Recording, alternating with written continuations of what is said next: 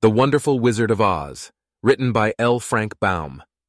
Before we begin, please don't forget to like this video and subscribe to the channel. You can also help support the channel by joining my Patreon. The link is down below in the description. Thank you, and happy listening. Chapter 12. The Search for the Wicked Witch. The soldier with the green whiskers led them through the streets of the Emerald City until they reached the room where the guardian of the gates lived. This officer unlocked their spectacles to put them back in his great box, and then he politely opened the gate for our friends. "Which road leads to the Wicked Witch of the West?" asked Dorothy. "There is no road," answered the guardian of the gates. "No one ever wishes to go that way." "How then are we to find her?" inquired the girl. "That will be easy," replied the man. "For when she knows you are in the country of the Winkies, she will find you and make you all her slaves." "Perhaps not," said the Scarecrow, "for we mean to destroy her." "Oh, that is different," said the guardian of the gates. "No one has ever destroyed her before, so I naturally thought she would make slaves of you, as she has of the rest. But take care, for she is wicked and fierce and may not allow you to destroy her. Keep to the west where the sun sets, and you cannot fail to find her." They thanked him and bade him goodbye, and turned toward the west, walking over fields of soft grass dotted here and there with daisies and buttercups. Dorothy still wore the pretty silk dress she had put on in the palace, but now, to her surprise, she found it was no longer green, but pure white. The ribbon around Toto's neck had also lost its green color and was as white as Dorothy's dress.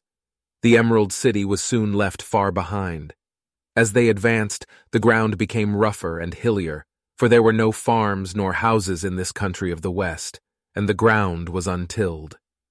In the afternoon the sun shone hot in their faces, for there were no trees to offer them shade, so that before night Dorothy and Toto and the lion were tired, and lay down upon the grass and fell asleep, with the woodman and the Scarecrow keeping watch. Now the Wicked Witch of the West had but one eye, yet that was as powerful as a telescope, and could see everywhere. So as she sat in the door of her castle, she happened to look around and saw Dorothy lying asleep, with her friends all about her. They were a long distance off, but the Wicked Witch was angry to find them in her country, so she blew upon a silver whistle that hung around her neck. At once there came running to her from all directions a pack of great wolves. They had long legs and fierce eyes and sharp teeth. "Go to those people," said the witch, "and tear them to pieces." "Are you not going to make them your slaves?" asked the leader of the wolves.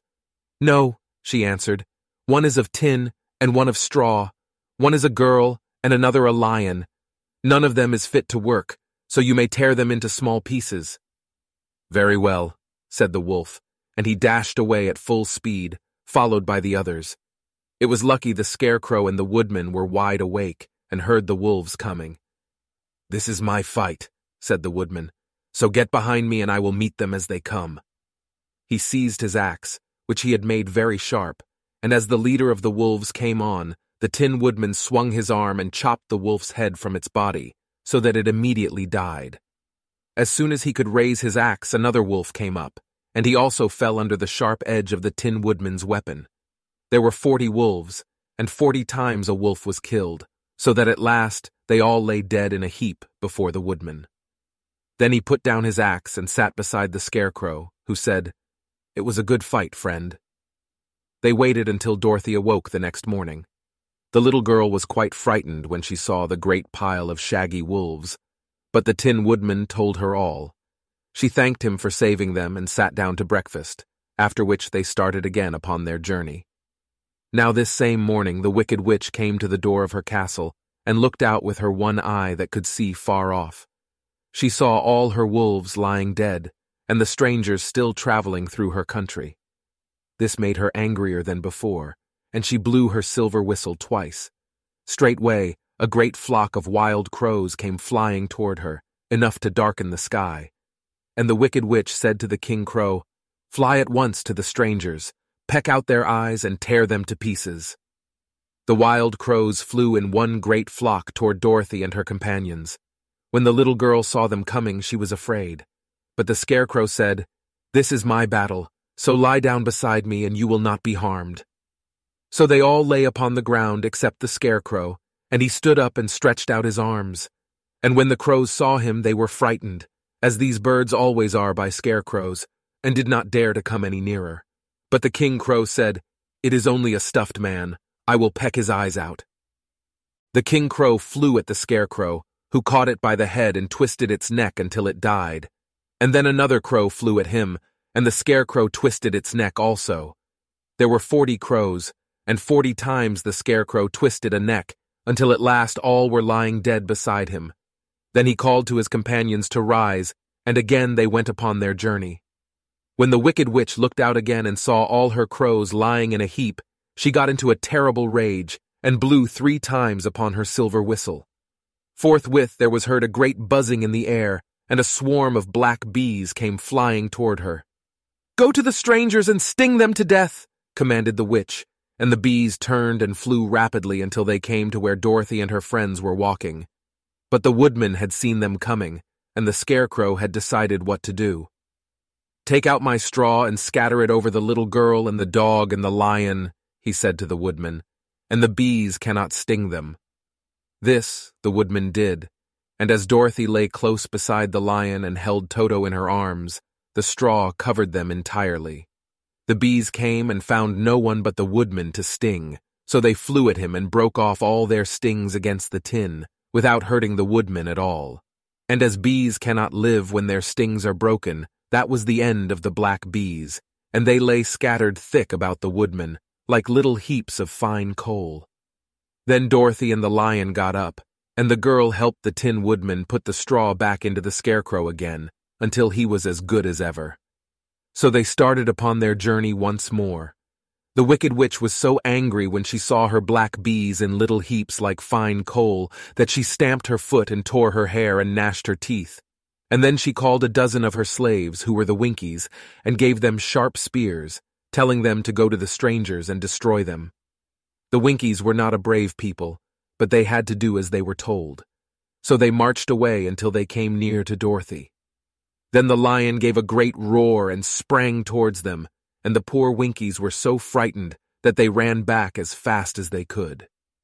When they returned to the castle, the Wicked Witch beat them well with a strap and sent them back to their work, after which she sat down to think what she should do next. She could not understand how all her plans to destroy these strangers had failed, but she was a powerful witch, as well as a wicked one, and she soon made up her mind how to act. There was, in her cupboard, a golden cap, with a circle of diamonds and rubies running round it. This golden cap had a charm. Whoever owned it could call 3 times upon the winged monkeys, who would obey any order they were given. But no person could command these strange creatures more than 3 times. Twice already the Wicked Witch had used the charm of the cap. Once was when she had made the Winkies her slaves, and set herself to rule over their country. The winged monkeys had helped her do this. The second time was when she had fought against the great Oz himself, and driven him out of the land of the West. The winged monkeys had also helped her in doing this. Only once more could she use this golden cap, for which reason she did not like to do so until all her other powers were exhausted. But now that her fierce wolves and her wild crows and her stinging bees were gone, and her slaves had been scared away by the cowardly lion, she saw there was only one way left to destroy Dorothy and her friends. So the Wicked Witch took the golden cap from her cupboard and placed it upon her head. Then she stood upon her left foot and said slowly, "Epe pepe kake." Next she stood upon her right foot and said, "Hillo holo hello." After this she stood upon both feet and cried in a loud voice, "Zizi zuzi zik." Now the charm began to work. The sky was darkened, and a low rumbling sound was heard in the air. There was a rushing of many wings, a great chattering and laughing, and the sun came out of the dark sky to show the Wicked Witch surrounded by a crowd of monkeys, each with a pair of immense and powerful wings on his shoulders. One, much bigger than the others, seemed to be their leader. He flew close to the witch and said, "You have called us for the 3rd and last time. What do you command?" "Go to the strangers who are within my land and destroy them all except the lion," said the Wicked Witch. Bring that beast to me, for I have a mind to harness him like a horse and make him work." "Your commands shall be obeyed," said the leader. Then, with a great deal of chattering and noise, the winged monkeys flew away to the place where Dorothy and her friends were walking. Some of the monkeys seized the Tin Woodman and carried him through the air until they were over a country thickly covered with sharp rocks. Here they dropped the poor woodman, who fell a great distance to the rocks, where he lay so battered and dented that he could neither move nor groan. Others of the monkeys caught the Scarecrow, and with their long fingers pulled all of the straw out of his clothes and head. They made his hat and boots and clothes into a small bundle and threw it into the top branches of a tall tree. The remaining monkeys threw pieces of stout rope around the lion and wound many coils about his body and head and legs until he was unable to bite or scratch or struggle in any way. Then they lifted him up and flew away with him to the witch's castle, where he was placed in a small yard with a high iron fence around it, so that he could not escape. But Dorothy they did not harm at all. She stood, with Toto in her arms, watching the sad fate of her comrades and thinking it would soon be her turn. The leader of the winged monkeys flew up to her, his long, hairy arms stretched out and his ugly face grinning terribly, but he saw the mark of the good witch's kiss upon her forehead and stopped short, motioning the others not to touch her. "We dare not harm this little girl," he said to them, "for she is protected by the power of good, and that is greater than the power of evil. All we can do is to carry her to the castle of the Wicked Witch and leave her there." So, carefully and gently, they lifted Dorothy in their arms and carried her swiftly through the air until they came to the castle, where they set her down upon the front doorstep. Then the leader said to the witch, "We have obeyed you as far as we were able. The Tin Woodman and the Scarecrow are destroyed, and the lion is tied up in your yard. The little girl we dare not harm, nor the dog she carries in her arms. Your power over our band is now ended, and you will never see us again." Then all the winged monkeys, with much laughing and chattering and noise, flew into the air and were soon out of sight. The Wicked Witch was both surprised and worried when she saw the mark on Dorothy's forehead, for she knew well that neither the winged monkeys nor she herself dare hurt the girl in any way. She looked down at Dorothy's feet, and seeing the silver shoes began to tremble with fear, for she knew what a powerful charm belonged to them. At first, the witch was tempted to run away from Dorothy, but she happened to look into the child's eyes and saw how simple the soul behind them was, and that the little girl did not know of the wonderful power the silver shoes gave her. So the Wicked Witch laughed to herself and thought, "I can still make her my slave, for she does not know how to use her power." Then she said to Dorothy harshly and severely, "Come with me, and see that you mind everything I tell you, for if you do not, I will make an end of you, as I did of the Tin Woodman and the Scarecrow." Dorothy followed her through many of the beautiful rooms in her castle until they came to the kitchen, where the witch bade her clean the pots and kettles and sweep the floor and keep the fire fed with wood. Dorothy went to work meekly, with her mind made up to work as hard as she could, for she was glad the Wicked Witch had decided not to kill her. With Dorothy hard at work, the witch thought she would go into the courtyard and harness the Cowardly Lion like a horse. It would amuse her, she was sure, to make him draw her chariot whenever she wished to go to drive. But as she opened the gate, the lion gave a loud roar and bounded at her so fiercely that the witch was afraid and ran out and shut the gate again. "If I cannot harness you," said the witch to the lion, speaking through the bars of the gate, "I can starve you. You shall have nothing to eat until you do as I wish." So after that she took no food to the imprisoned lion, but every day she came to the gate at noon and asked, "Are you ready to be harnessed like a horse?" And the lion would answer, "No. If you come in this yard, I will bite you." The reason the lion did not have to do as the witch wished was that every night, while the woman was asleep, Dorothy carried him food from the cupboard. After he had eaten, he would lie down on his bed of straw, and Dorothy would lie beside him and put her head on his soft, shaggy mane, while they talked of their troubles and tried to plan some way to escape. But they could find no way to get out of the castle, for it was constantly guarded by the yellow Winkies, who were the slaves of the Wicked Witch, and too afraid of her not to do as she told them. The girl had to work hard during the day, and often the witch threatened to beat her with the same old umbrella she always carried in her hand. But in truth, she did not dare to strike Dorothy because of the mark upon her forehead. The child did not know this, and was full of fear for herself and Toto. Once the witch struck Toto a blow with her umbrella, and the brave little dog flew at her and bit her leg in return. The witch did not bleed where she was bitten, for she was so wicked that the blood in her had dried up many years before. Dorothy's life became very sad as she grew to understand that it would be harder than ever to get back to Kansas and Aunt Em again. Sometimes she would cry bitterly for hours, with Toto sitting at her feet and looking into her face, whining dismally to show how sorry he was for his little mistress. Toto did not really care whether he was in Kansas or the land of Oz, so long as Dorothy was with him, but he knew the little girl was unhappy, and that made him unhappy too. Now the wicked witch had a great longing to have for her own the silver shoes which the girl always wore. Her bees and her crows and her wolves were lying in heaps and drying up, and she had used up all the power of the golden cap. But if she could only get hold of the silver shoes, they would give her more power than all the other things she had lost. She watched Dorothy carefully, to see if she ever took off her shoes, thinking she might steal them. But the child was so proud of her pretty shoes that she never took them off except at night and when she took her bath. The witch was too much afraid of the dark to dare go in Dorothy's room at night to take the shoes, and her dread of water was greater than her fear of the dark, so she never came near when Dorothy was bathing. Indeed, the old witch never touched water, nor ever let water touch her in any way. But the wicked creature was very cunning, and she finally thought of a trick that would give her what she wanted. She placed a bar of iron in the middle of the kitchen floor, and then by her magic arts made the iron invisible to human eyes, so that when Dorothy walked across the floor, she stumbled over the bar, not being able to see it, and fell at full length.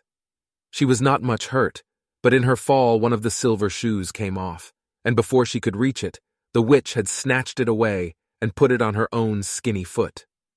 The wicked woman was greatly pleased with the success of her trick, for as long as she had one of the shoes she owned half the power of their charm, and Dorothy could not use it against her, even had she known how to do so.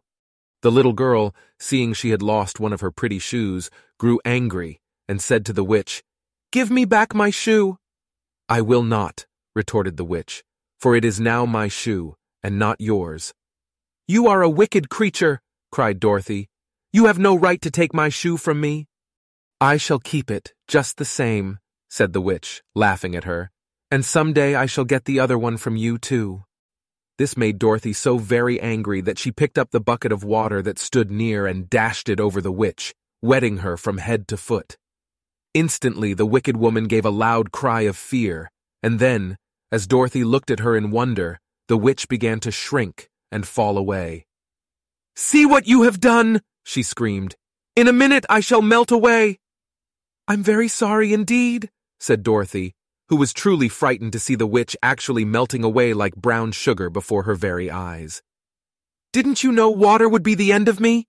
asked the witch, in a wailing, despairing voice.